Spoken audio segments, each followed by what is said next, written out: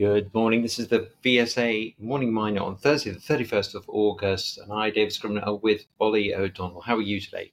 Yes, very well, thanks. Another fairly quiet morning for mining news, but it's the end of the summer. How are you though, David? Very well, and I can concur with you there. But let's crack on. Sarabi, unaudited interim results for 3 and 6 months periods ended 30th of June. Production looks up, guidance perhaps on track. Your thoughts on that?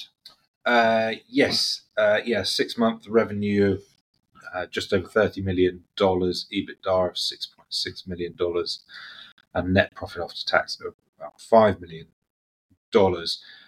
What's interesting is 2/3 of those earnings seem to have come through in the second quarter, where production was only 6% higher Q on Q, but with gains in the gold price, that's had quite a significant impact on those on the earnings. There wasn't too much change in the cost base within the 6-month period.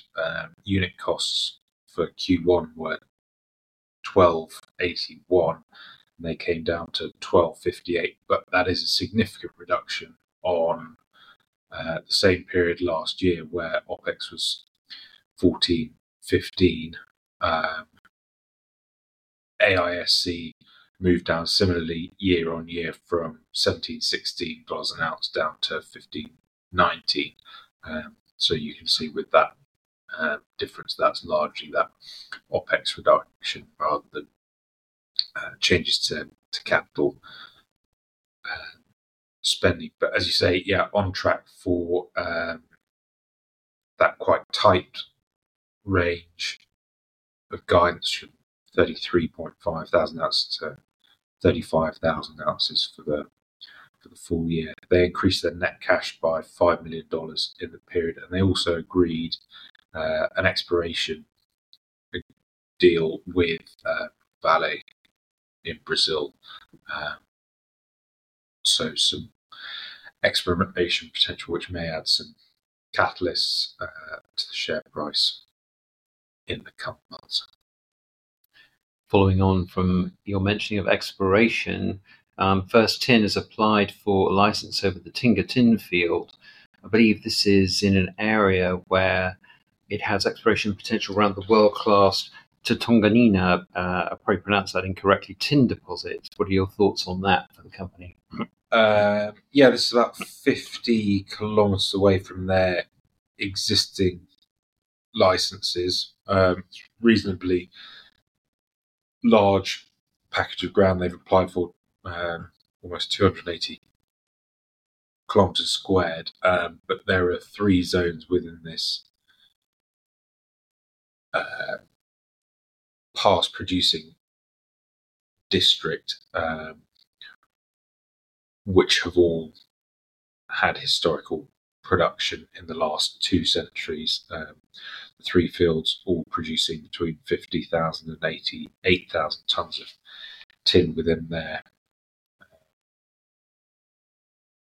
periods of mining activity.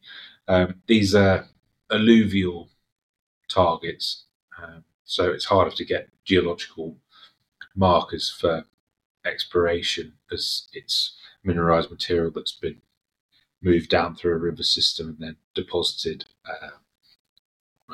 on a floodplain. So I guess the rationale here is the bigger land package you can get, the better chance of success you have in finding one of the areas of historic tin deposition which you can mine. Obviously this was an application though, so it'll be a while before they get the results as to whether they've successfully been awarded this license area, but the timeline is that is expected to coincide with the Taronga DFS, which is the existing project I mentioned at the start. It's about 50 kilometers away.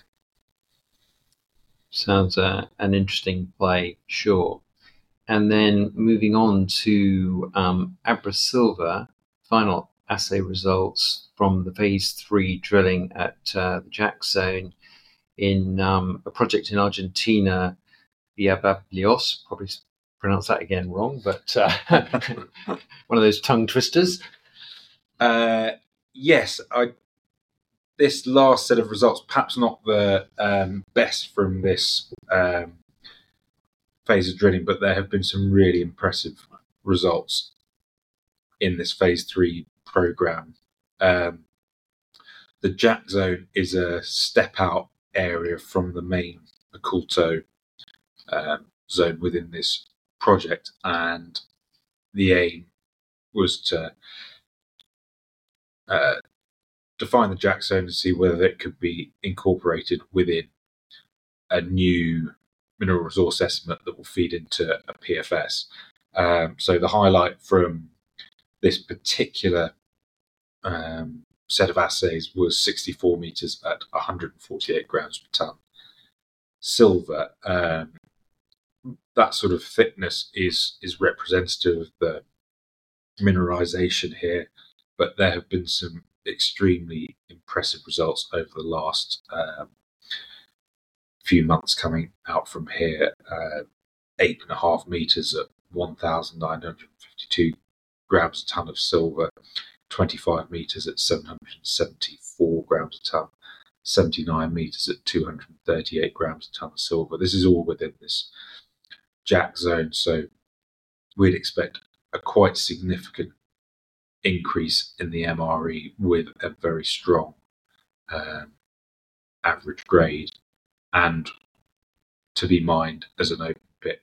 Whether they'll actually be able to turn this into one large pit based off this drill result, I'm not sure yet, but it does look like there is continuity between these two zones based on what they've discovered in this phase. So encouraging results from this drill program. Great. Unless you have anything further to add, I think we should perhaps wrap it up here. No, that's everything for today. Thanks, David. Thank you. This podcast has been produced and edited by VSA Capital. It is intended for information purposes and not as investment advice. The information is intended for recipients who understand the risks associated with equity investments in smaller companies. Please do your own research and do not rely on a single source when making an investment decision. VSA Capital may derive fees from this content and seeks to do business with the companies mentioned.